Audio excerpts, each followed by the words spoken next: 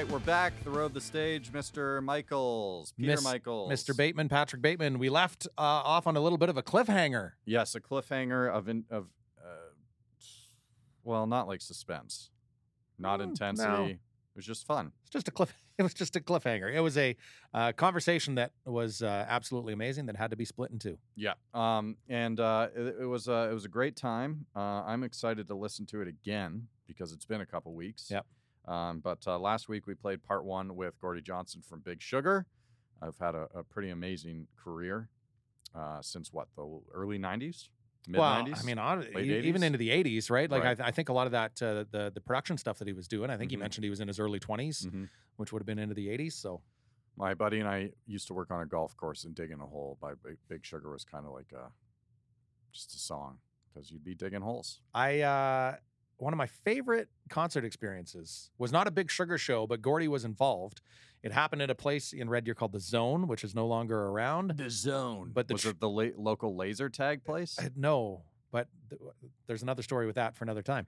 The Zone was just whatever. It was just this little hole in the wall in the corner of a building. Didn't even look like it'd be a venue, but it was. And a few shows. It wasn't around long, but there was a few shows there. Anyways, one night the Trews had come into play, and Gordie does summer in Red Deer. Right. Which, as we know, his wife is from. And, so Gordie just showed up at the show unannounced, and they did 5 Big Sugar tunes as the encore that night with Gordie. Wait, did they must have known that. Well, I don't know at what point they just would have. rehearse Big Sugar tunes all the time? I'd have no idea at what point they would have known. I'm sure at some point Gordie would have said, hey, I'm in Red Deer. You guys are here in a month. So they would have, I'm sure, had some kind of knowledge. No, they're just that good. Well, they're just that good. See? Life is like wrestling. Some of it's scripted. So enjoy part 2 coming up in just a minute with Gordie Johnson from Big Sugar. Huge shout out to him for stopping by, and again, our first in-person interview, face to face. Which is crazy for a couple of guys who've been doing interviews you've been doing interviews for 35 years or something, right? At least 80, I think. Something like that. So it was nice. It was nice to have someone in the studio. Other than the two of us. I mean, we kind of get tired of looking at each other. That's true. So I just look at whatever that is. Mr. What's his name? That's, Scully. Scully. Right. Huge shout out to Go Services Inc., Sawback Brewery, Tourism Red Deer, Bo's Bar and Stage. Yep. Communal Creative Studios, where we record all of our podcasts. And where we recorded this one, part 2, with Gordie Johnson of Big Sugar. You seem to have a pretty healthy perspective with that stuff, though. I know we talked a year ago. We did a video call while you and Alex were down in Texas. So it was actually like the day before you released Eternity Now. But you I'd been talking to a lot of bands. The pandemic was underway, a lot of disappointment. You had a very zen, just like rock star problems who gives a shit. Yeah, right? You've been through it all. Much like Gibbons said, it will be fine. Everything will be all right. Did any part of you kind of, start getting anxious or eager to buy into some of those rock star problems now that we're a year later? Because honestly, at that time when you guys did that interview, everybody was still under the assumption, a few weeks, month or so, maybe we'll be out of this. 4-week lockdown. Yeah. I remember that. I heard that phrase knocked around a few times. We just stopped having Zoom calls with our agent. It was just like, we can if you just want to talk about stuff and things, but we're not talking about shows. Even now, we don't have a bunch of shows booked because I'm looking at it. What I'm starting to see now are, on Instagram and Facebook or some of our friends who are in bands, we regret to inform our fans that the following shows are now going to be canceled because COVID numbers, blah, blah, blah. Look, I'm just going to wait it out. I've seen Mother Nature at her worst. I've got a recording studio. I've got nice guitars. I have access to good food, clean water. I'm with my loved ones. I can make music. I can make, like I mentioned earlier, beautiful cinematic 4K videos on your phone in your pocket. It's pretty cool to learn some new skills. I got into the whole Adobe video editing of, done fundraising telethons for the animal shelter. You know, I mean, that's not very rock and roll, but it gave me some new skills, a little more independence. I don't need to. I'm not at the mercy of video editors and album cover designers and all. You know, I can edit my own photos, design my own album cover, make my own videos, create a series of videos if I want. Over the lockdown, I put out 12 blues videos. I recorded blues songs with friends, musicians from all over the places. You got an iPhone? I'll tell you how to set it. Okay, now set it over to see where it says 4K.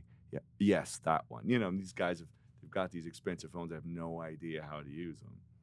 I tell them how to set it up, and send me your audio. Everyone's got a little recording rig, and made all these videos with my homies, and started answering questions online. I thought, why don't I just make a video answering the questions? So I started putting out a little series. We put out 24 episodes of that. Universal Music put out a vinyl reissue of Hemivision from 1996, or the Digging a Hole record.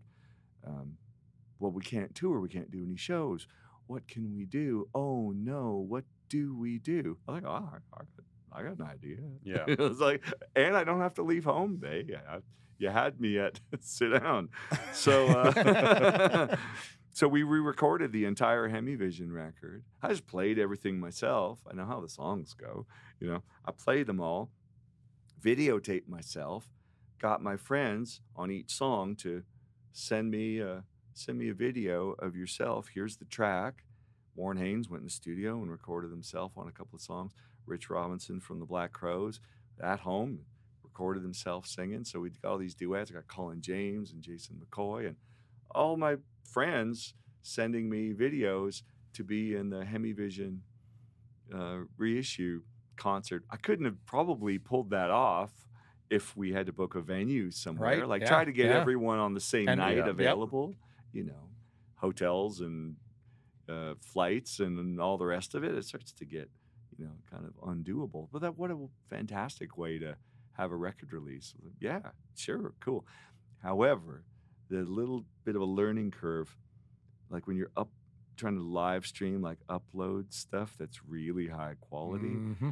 I had this great idea. Remember we had a song called If I Have My Way? Mm-hmm. And the crowd every night sings, If I Have My Way.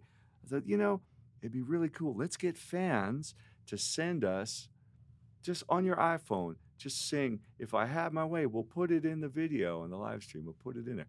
We got hundreds and hundreds and hundreds of them. So I was frantically trying to upload those and edit them into of course, everyone's got a different damn phone. You've got an Android, you've got a Huawei, you've got an iPhone. You have an iPhone 5? Dude, these things were not compatible. It was glitching. And how are they sent to you? Were they uploaded? Did you have a place to upload them? Oh, they were coming via Facebook Messenger and our management email, and there's all these janky ways of sending to WhatsApp. I'm like, what the hell is what is all this stuff?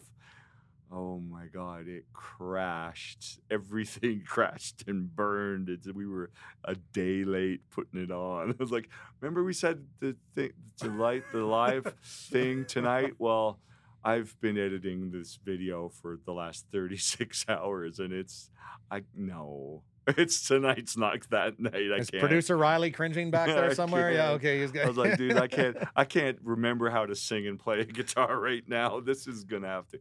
I solved all the issues, and we were eventually able to broadcast that and play along with it. And it turned out really great. But the fan footage just completely annihilated. So many different formats and sizes. It was horrible. It was amazingly horrible. You also just reissued 500 Pounds on vinyl. Yeah. Sold out, right? In about 3 hours. So we're looking at trying to get another pressing. Which is taking a long time for everyone, right? Well, vinyl, there's a huge demand for it, but a lot of places had slowed down and cut back to half of their staff. The people weren't showing up in person. So there's a huge backlog of need to make vinyl, to manufacture vinyl. And So it's we're- special. It's a special Are there more Yeah. plants doing it now? Because I thought I had heard at one point there was only a couple of plants in the world that were actually producing. At any given time, there are only a couple because people invest in them. They have this great idea. More than once, I've met a bunch of young, ambitious dudes who were opening a vinyl factory, and I went and saw all the machines. We got these from the Czech Republic, and we got these machines from, the Mormon Church in Utah. They sent us this stuff, and like, oh, this amazing equipment. Year and a half later, they're out of business.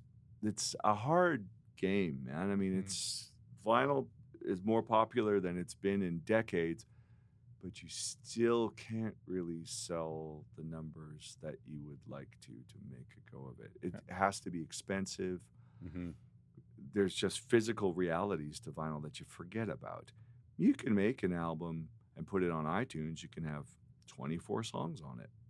Knock yourself out, prog rockers. Make your album 3 hours long if you want. Yeah. But when it's on vinyl, we'll just make it a double disc. That means it's twice the weight, which is twice the cost of shipping. Yeah. You can fit half as many. Remember when you could put 50 in a box? Now there's only 25 in a box. Yep. You're so smart. Well, now what are you going to do? Like, you've doubled your costs of packaging, shipping, everything. Then the customer goes, how come it's $48? Oh, dude, I wish I could sell it to you for $12. Yeah. He physically can't, so that stings a little bit. You love to think, but when I was a kid, I was buying Led Zeppelin records for $10. Yeah. Yep. $9.95 or whatever. Sam the Record Man. So cool. That was cool back then. It's a little harder. The infrastructure is not there either. It's a little harder to distribute this stuff. So we're sticking with it. I love it as a format. Nothing sounds like it. The artwork is super Well, and badass, those albums weren't released on vinyl Yeah, that's what No. I in the wanted first to know. place, right? No, so in this is the the first first place. time for these ones to get. Because it was that dark period Yeah. in the 1990s where digital was a compact disc was blowing people's minds. Yeah. Everything was getting reissued.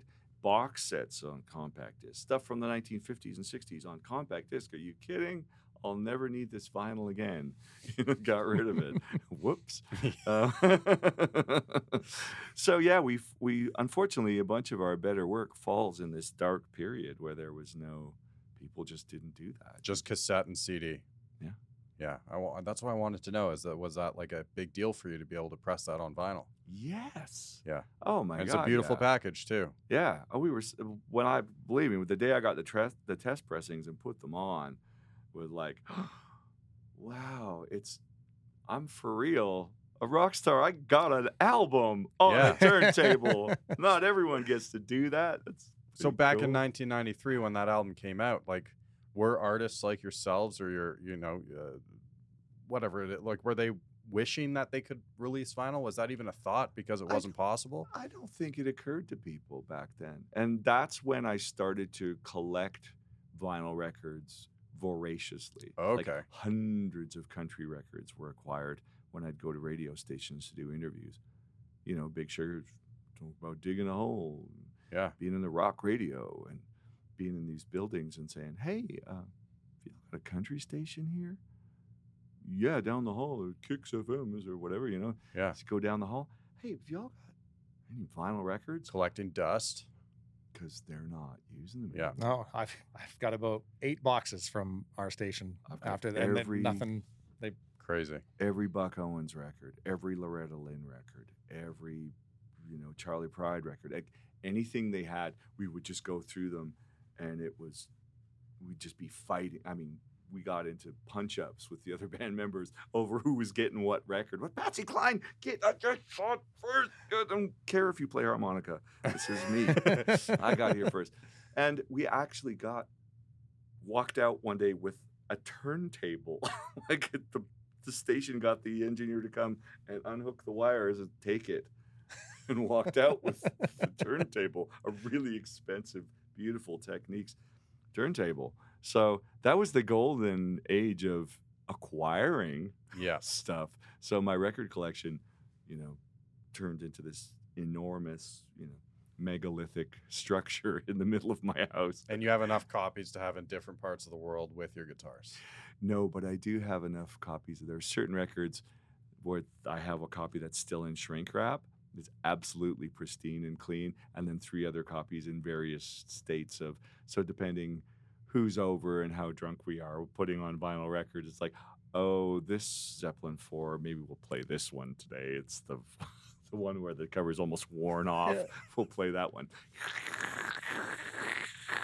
Next. You know what's great? I grew up with my dad had a copy of Sgt. Pepper's. Was my imitation of Robert Plant on pretty good. 50-year-old vinyl. It's pretty good. I still, like when I hear Lucy in the Sky, there's still a skip that hits because the record had a scratch in it and a little skip. And to this day, I can hear that song and I know exactly where the scratch was on that record. I heard on the radio recently, talk about muscle memory.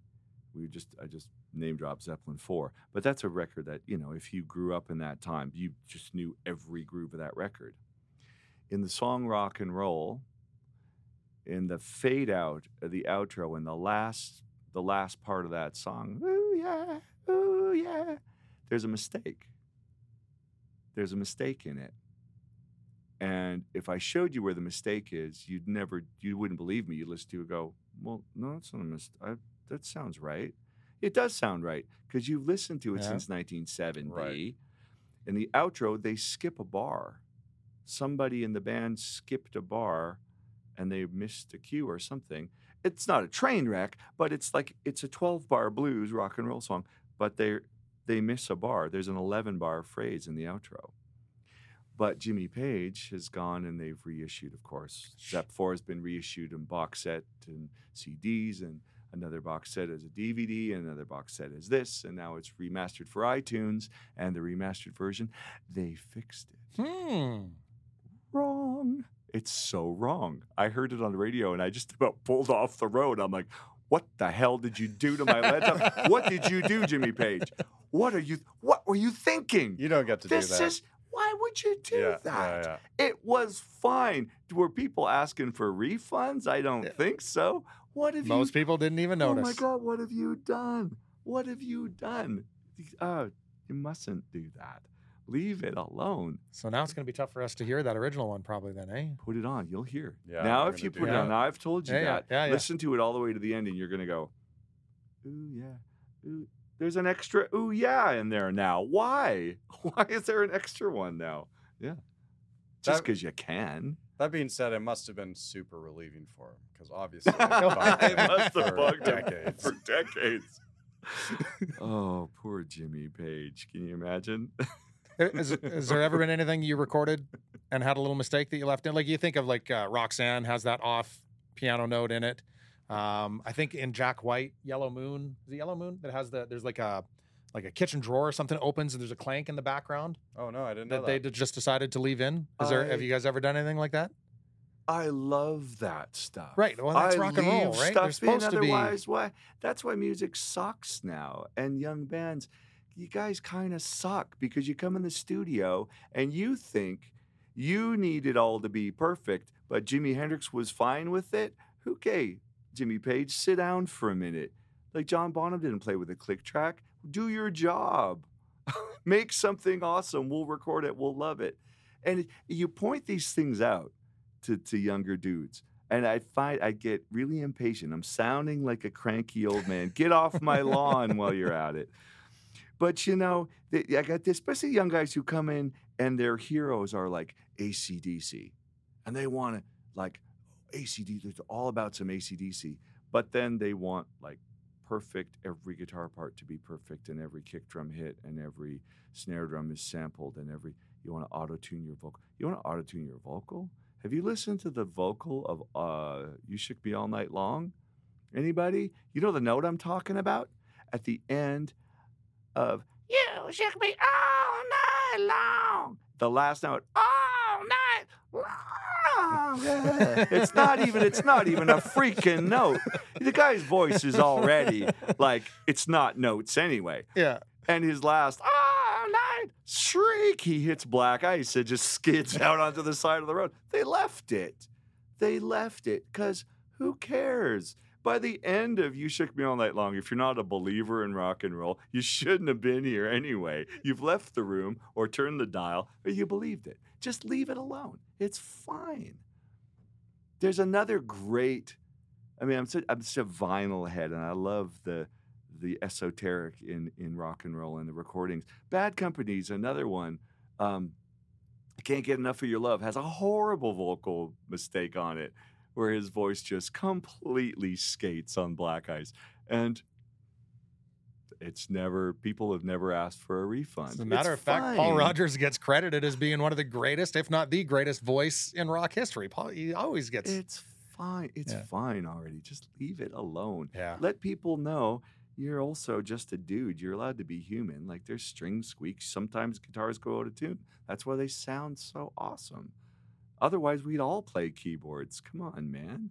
In fact, I'm a fan of keyboards that go out of tune. Like, for me, keyboards are pianos, clavinets, Hammond B3s. They're, if the voltage is wonky, a Hammond organ gets a little pitchy. Man. That's it. That's what makes it sound huge. So I'll leave that stuff all over. The vocal on Digging a Hole was the guide vocal to show Mr. Chill, the harmonica player, how to play the song. He'd never played it all the way through because we recorded it. We kind of made it in the studio. And so we just sat in the studio, let the track play, and I grabbed his harmonica mic and sang, okay, I'll sing, and then you sing with me, and then you play harp, and you'll get it. Look, we'll just run the tape. Got my head in a haze, and then two of us, and he sings some harmony, which isn't even really harmony because we're just working it out. He played some harmonica. I sang the same verse again.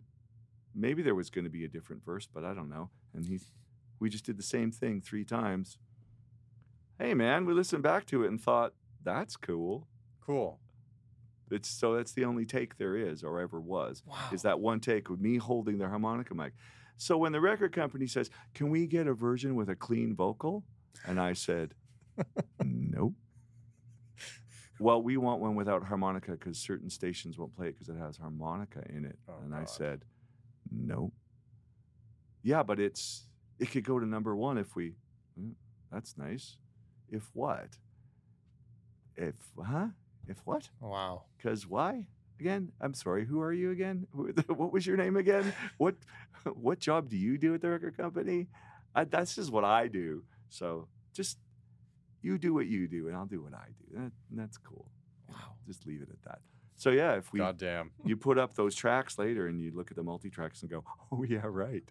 There's only one. That's all on one track, and we only did it once. Wow. It's a weird thing to demand that perfection in the studio like that, too, because you would have to be very confident in your live performance, the quality of your live performance, right? Because usually there's some sort of difference. Look, I mean, it's important to break it down to its most basic component parts. It's communication, right? And it's a specific form of communication, which is entertainment. You know what I mean? So, in life you have, food, shelter, water, love and acceptance, TV shows and snacks. Guess which category we fall into? First of all, we fit into the TV shows and snacks category of communication and necessities for life. And then there's a subsection of, communication, TV shows, snacks, rock and roll. Okay, we're not saving lives here, first of all. But you're communicating. Do you get your point across? Mm-hmm. Just stop there. Once you've got your point across, stop. Which guitar solo is the right one? The one that makes us all go, oh, hell yeah. When you start air guitaring to your own guitar solo, that's the one. That's the take. That's the one we want. Do I understand the words clearly? No, but man, I really know what the guy meant. Mm-hmm. Because ultimately that's how people will listen to it. It's the soundtrack to their lives. It's not their lives. It's your life. It seems very important to you when you're the guy behind the microphone. It's important to remember how it will be perceived later. Yeah. Did you get your point across? Some of the greatest records we love were made in a day. The entire record. They didn't give these bands months of years of indulgence to create their masterpieces. So people made masterpieces on Thursday. That's just what you did. So I still, we have this great maxim that I always adhere to when recording, and these are your three choices: tuning, timing, and attitude. Pick any two. Okay. Any two of those will do. Because all three is boring as hell. I have no time for that. But tuning, timing, and attitude. As long as you have two of those things, you get a singer who's got great rhythm and amazing attitude. It doesn't matter what note they sing. Yeah, you got a whole genre of music called punk rock. Mm-hmm. Heavy metal is not the guys, the Cookie Monster heavy metal singers. What notes he's singing? It has nothing to do with notes. It's timing and attitude. Those singers sing with amazing percussive, evocative intensity, right? That's why it's good. Sometimes you need singers that sing perfectly in time and perfectly in tune with zero attitude. Those are called backup singers.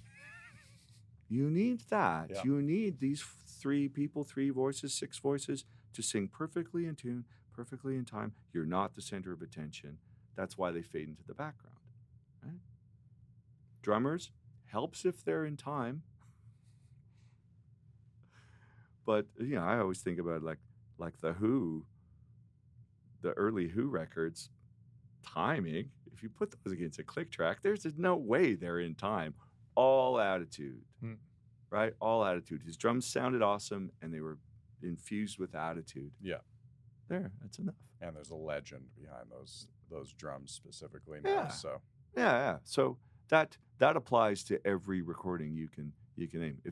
If it's worth listening to, especially in rock and roll. And the same's true for hip hop. They make hip hop. If you're a hip hop fan, I don't know, man. They're making hip hop so it's so perfect. I can't tell the difference from one artist to the next, and I don't care. It's all perfectly in time. It's all perfectly in tune. it's overkill. And it all has so much attitude that I can't even tell if you're a real person anymore. As opposed to guys who just had something they really needed to say. It didn't matter if it sounded like crap. They had timing. They had attitude. Producers would put samples together that weren't in tune with one another. That didn't stop people from being moved by it. So that's our tuning, timing, attitude. Pick any two. Does intent play a factor at all of why the band is doing it? Like, again, you guys wrote those songs, did those things because it sounded cool. It just worked with all of you together. Are there too many bands that want that hit, right? They have their eye on something else. They have, a destination already in mind. They're not making music because it feels good. It sounds good to them. It's what they want to do. That maybe they have intent of manufacturing a hit, putting a song and getting down a certain lane. I know how to do that. It's still valid. I'm not going to say that that's not a valid form of entertainment. That a lot of music in modern times gets made like that. There's an open slot, let's fill it. They need something that sounds like this, it's this long, it's about this. Oh, I just described country music, haven't I? But that's entirely valid. If it makes you hoist a beer at the cottage on the weekend and have a great time, cool.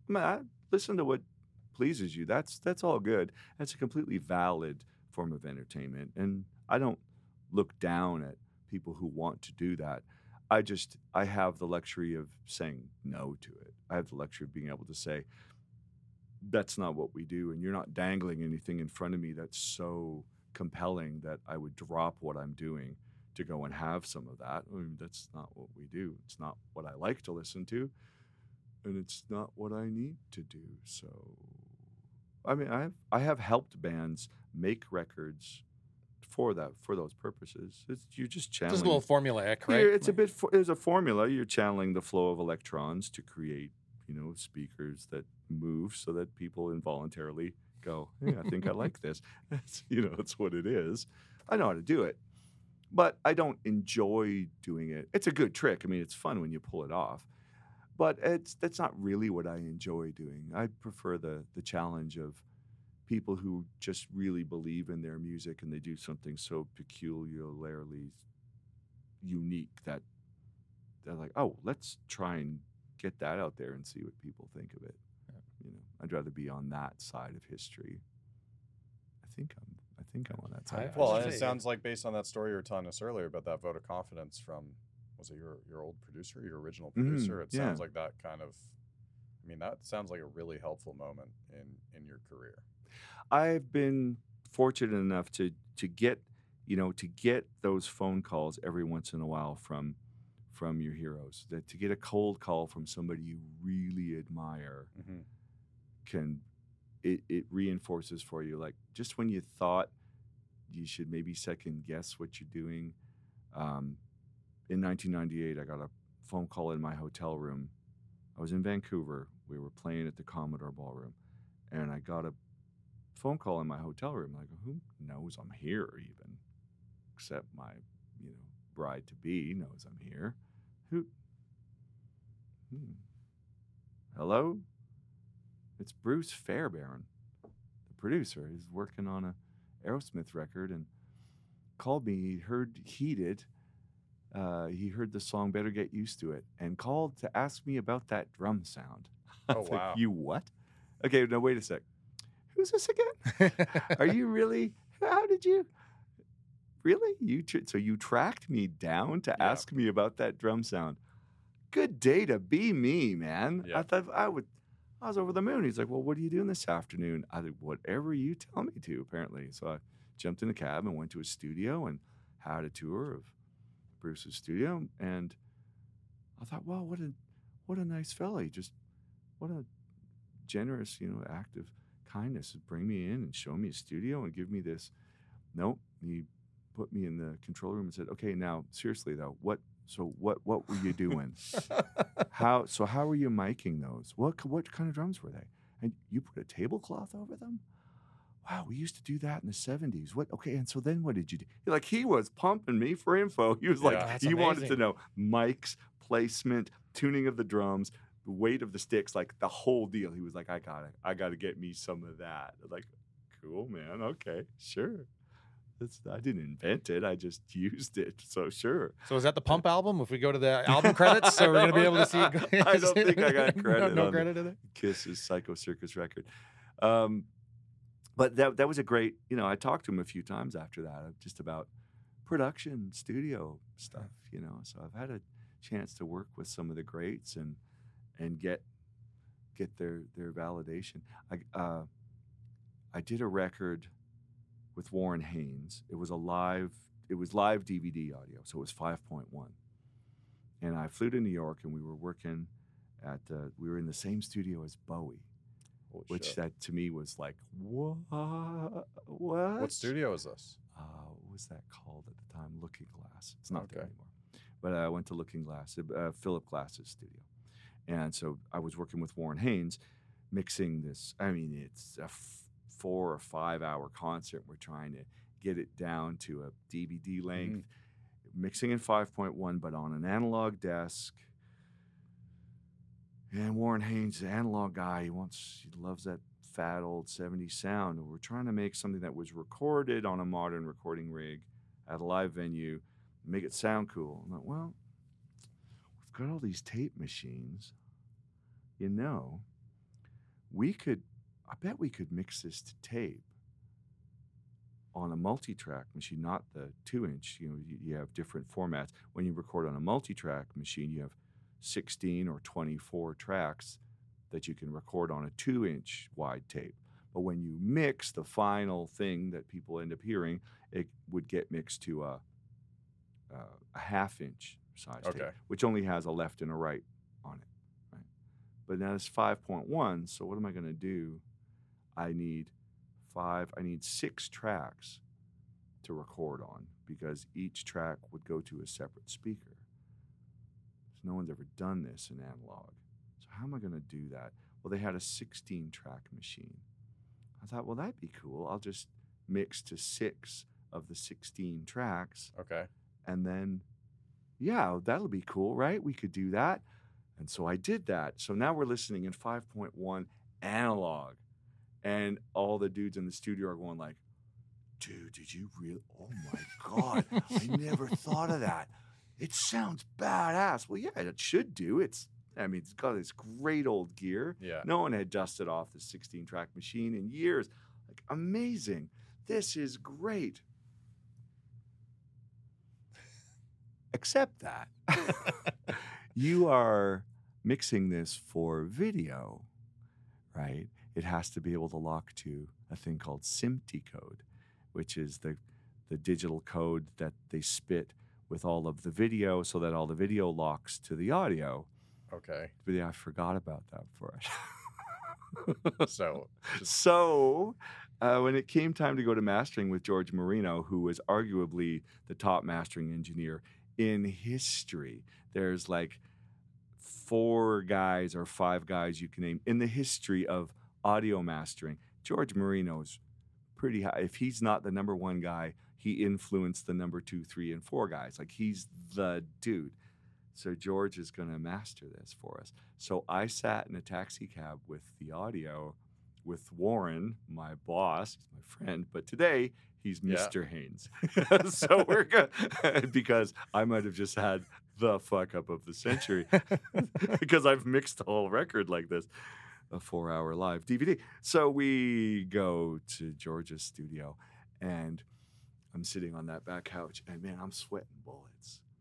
I'm just thinking, oh God, what have I done? And now I'm going to get a spanking in front of everybody from the hand of God. Like, I'm George Marino's about. Yeah.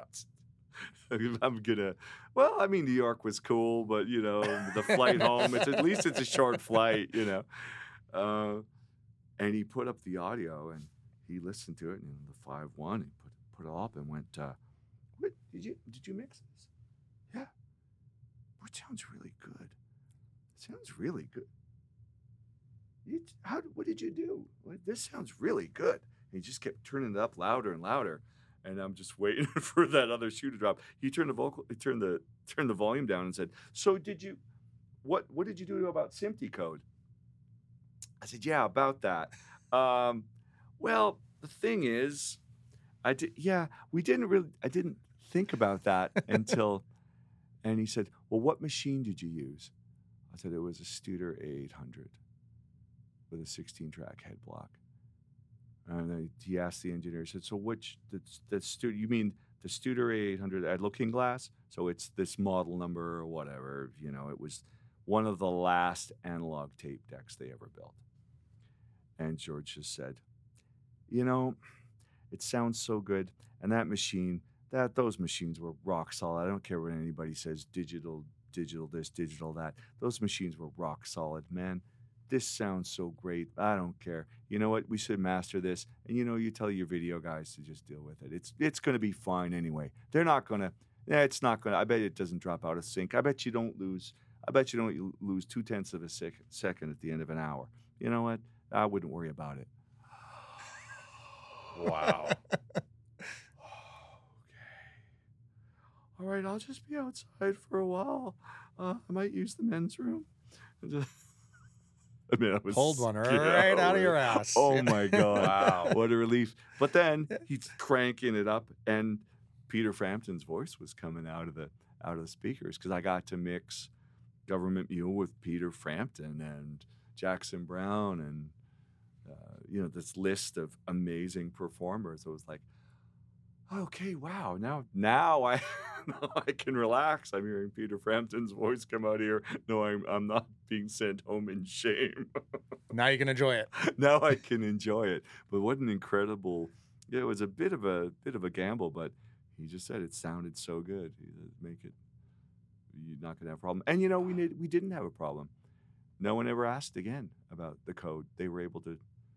It's gotten easier in modern times to be able to sync audio and video. You can just, it's you hit the arrow key, you can nudge over. It's easy. In those days, it wasn't that easy. It's 20 years ago. It wasn't quite as easy as that. But no, didn't have a problem with it. So that was a close call. Was there anything special about that Looking Glass studio? Like listening to some of Philip Glass's work, it's unlike anything that's ever been made before. I think. It was a wonderful studio, just in terms of the equipment that they had available. Yeah. Really anything I could dream of using, they had, which was good because the studio I worked at the time in Texas also had anything you could dream of asking for. Willie Nelson owned it, so they had a guitar-shaped swimming pool. I mean, you could have anything you needed in there. Oh, let's sing into that mic. Oh, who was the last person to sing into that microphone? Nat King Cole. What? Nat King Cole. Nat King Cole, Nat King Cole, Yeah. chestnuts roasting. That microphone? Yeah, you can use it. What? What about this microphone? Oh yeah, that's the one Johnny Cash liked to sing in when he came here. I'll have that one. Yes, You know what I mean? please. So kind of amazing. Yeah. Like when you're standing on those floorboards, you bring your A game every day, and it puts, especially on young musicians, you go, okay, sing into that mic. Make sure you don't touch it though, because that's the mic that Johnny Cash sings into. Oh, Willie Nelson has also sung into it a few times, but don't worry about that. Which I'm sure, It's- depending on the personality type, it's either going to make you elevate your game or make you so scared shitless. There's no way in hell I can sing into it. the. It brings your A game out for sure, because then guys feel like this is the golden It's an microphone. honor. I'm not going to get this Yeah. opportunity again. Yeah, so pretty amazing studio to work at. But no, Looking Glass was a wonderful facility when it was happening. I don't think it is now, but the best thing that happened of the week actually wasn't the ass-saving Okay. mastering day, but Bowie's engineer Right. kept going down the hallway from the next studio, and he's kind of giving me the hairy eyeball. I was like, I'm in there working, and he'd kind of walk by the door and give me the once over. And I'm like, is it because I borrowed that compressor? I thought we asked. He said he was cool. And does he need it back? What's the deal with this guy? He'd keep walking by and just giving me the once over. So I just happened to be walking out into the kitchen area one day as he was walking by, and he walked right up to me and looked me in the face and went, I thought so. You're that dude from Big Sugar. Yes. Wow. You're that dude who works with David Bowie. Yes, I am. Yes, I am. Yeah, I Wow. saw you play in Toronto, man. What are you doing here? I couldn't believe that was you. I can't believe it's me either. Yeah, pretty cool. To get recognized by dudes like that. That's Yeah. kind of cool. Yeah, it's outrageous. Man. So what's next? You've got this history, all of these stories. You know what's funny? Like honestly, we haven't touched on the Grady stuff. We haven't touched on Sit Down Servant. Oh yeah. We haven't touched on the carpal tunnel. Like I mean, Have you written a book yet? I think we need a book. Maybe, man. Little fireside chat. I got a million of them, as it turns out. Yeah. What's next, though, is this is really a rebuilding year, I think, for us. Which I mean, we've already had a year of trying to figure out what we're going to do. The future is a little uncertain. I didn't really know what to do after Gary Lowe passed away. Yeah. But what we did was get right in the studio and make a record, which was Eternity Now, and I'm super proud of it. It came out March 20th, 2020. Mhm. Yeah, awesome. So that record's sort of lost to history. I mean, it's out there, people can hear it. But we never got to tour it. It'll end up being 2 years by the time we go out and play. So it's given me a time to stop and reflect and think about what Big Sugar means to me, what I want to present to people. I've never done the same thing twice. Mhm. I mean, Big Sugar's had 30 different dudes have been in the band over decades. It's always been me expressing myself and getting people who are like-minded and on the same page as me at the time to do that, So I'm looking at trying to rebuild a Big Sugar that I think is current and represents what we want to say now, even with our older music, because to me it's a living breathing thing. It's not just recreating a list of hits from back in the day and going out there and collecting the paycheck from the casino. You know what I mean? That's never been appealing to me. I'll keep making new stuff and continue to breathe life into the old stuff, or why do it? And if only 300 people want to come and see me, I can still remember the day when there was no way I was getting 300 people to come and see me. 30 would have blown my mind. So it doesn't matter how many people are coming out to see it. If they like it, or if they love it even better, it's going to be good enough for me. I just want it to still be, like I said, a living, breathing thing. So this has given me a chance to get some different people together and make Big Sugar music in a different way so that when they do open everything up for real and it stays open and we can come out and it's safe and we can put on rock shows again, I want it to be one hell of a rock show. Yeah. Like when I come out, I'll be ready to play. Well, I've had lots of time to practice. You know what I mean? I've had lots of no end of time to sit home and play the guitar. So I'll be ready to come out and give people something new and something old, but an exciting version of the old as well. And also Awesome. maybe a book. I think the book has to.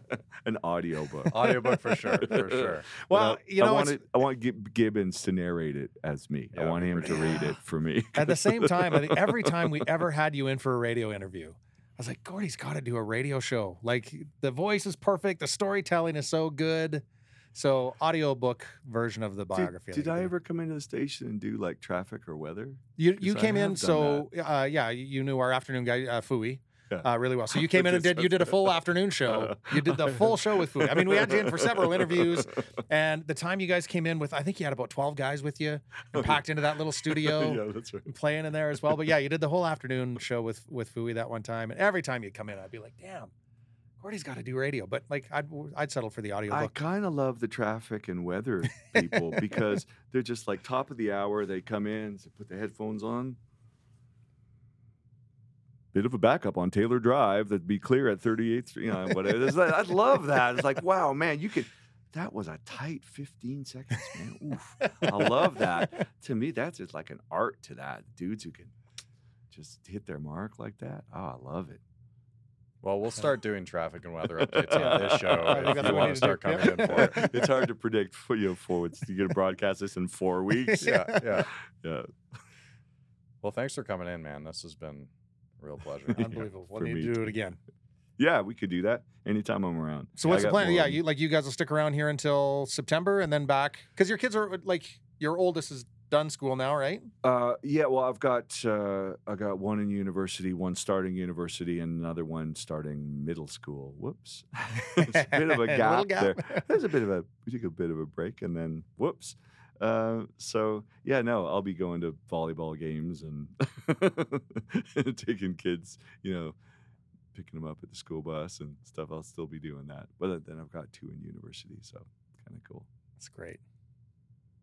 Right on, man. Thank you. Love.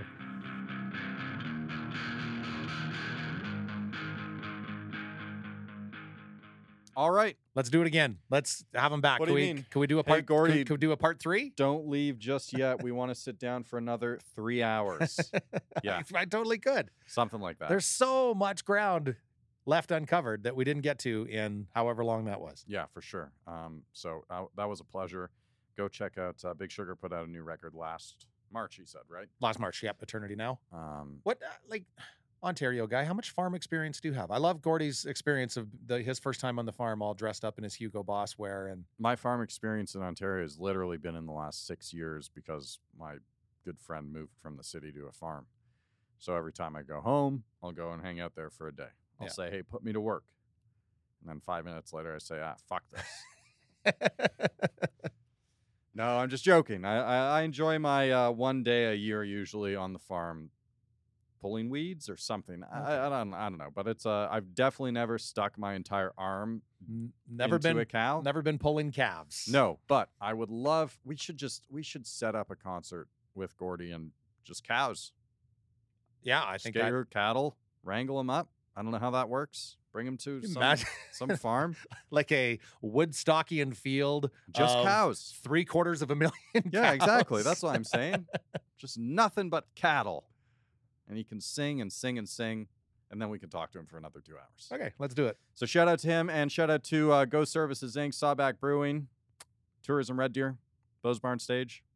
Producers Ryan and Riley, Communal Creative Studios here in Red Deer, where the magic happens. Rate and review us on iTunes, and make sure you, seriously, go subscribe to the Bose Barn Stage YouTube account. You probably have Google, which means you're logged into YouTube at all times. And you have yet to harness the true power of it. And then it gives you this cool little notification, bing, when a new episode of The Road, the Stage. You don't even have to think about it. And hey, It's if just you don't like notifications, turn it off and just know that we have a new episode every Wednesday. Wednesday, Wednesday, Wednesday, Wednesday, Wednesday, Wednesday, Wednesday, Wednesday, Wednesday, Wednesday, Wednesday, Wednesday, Wednesday, Wednesday. The Road, the Stage is produced by Ryan Cooley and Riley Sur-Yin at the Communal Creative Studios in Red Deer, Alberta. In partnership with Go Services Inc., Sawback Brewing Co., Tourism Red Deer, and Bo's Bar and Stage.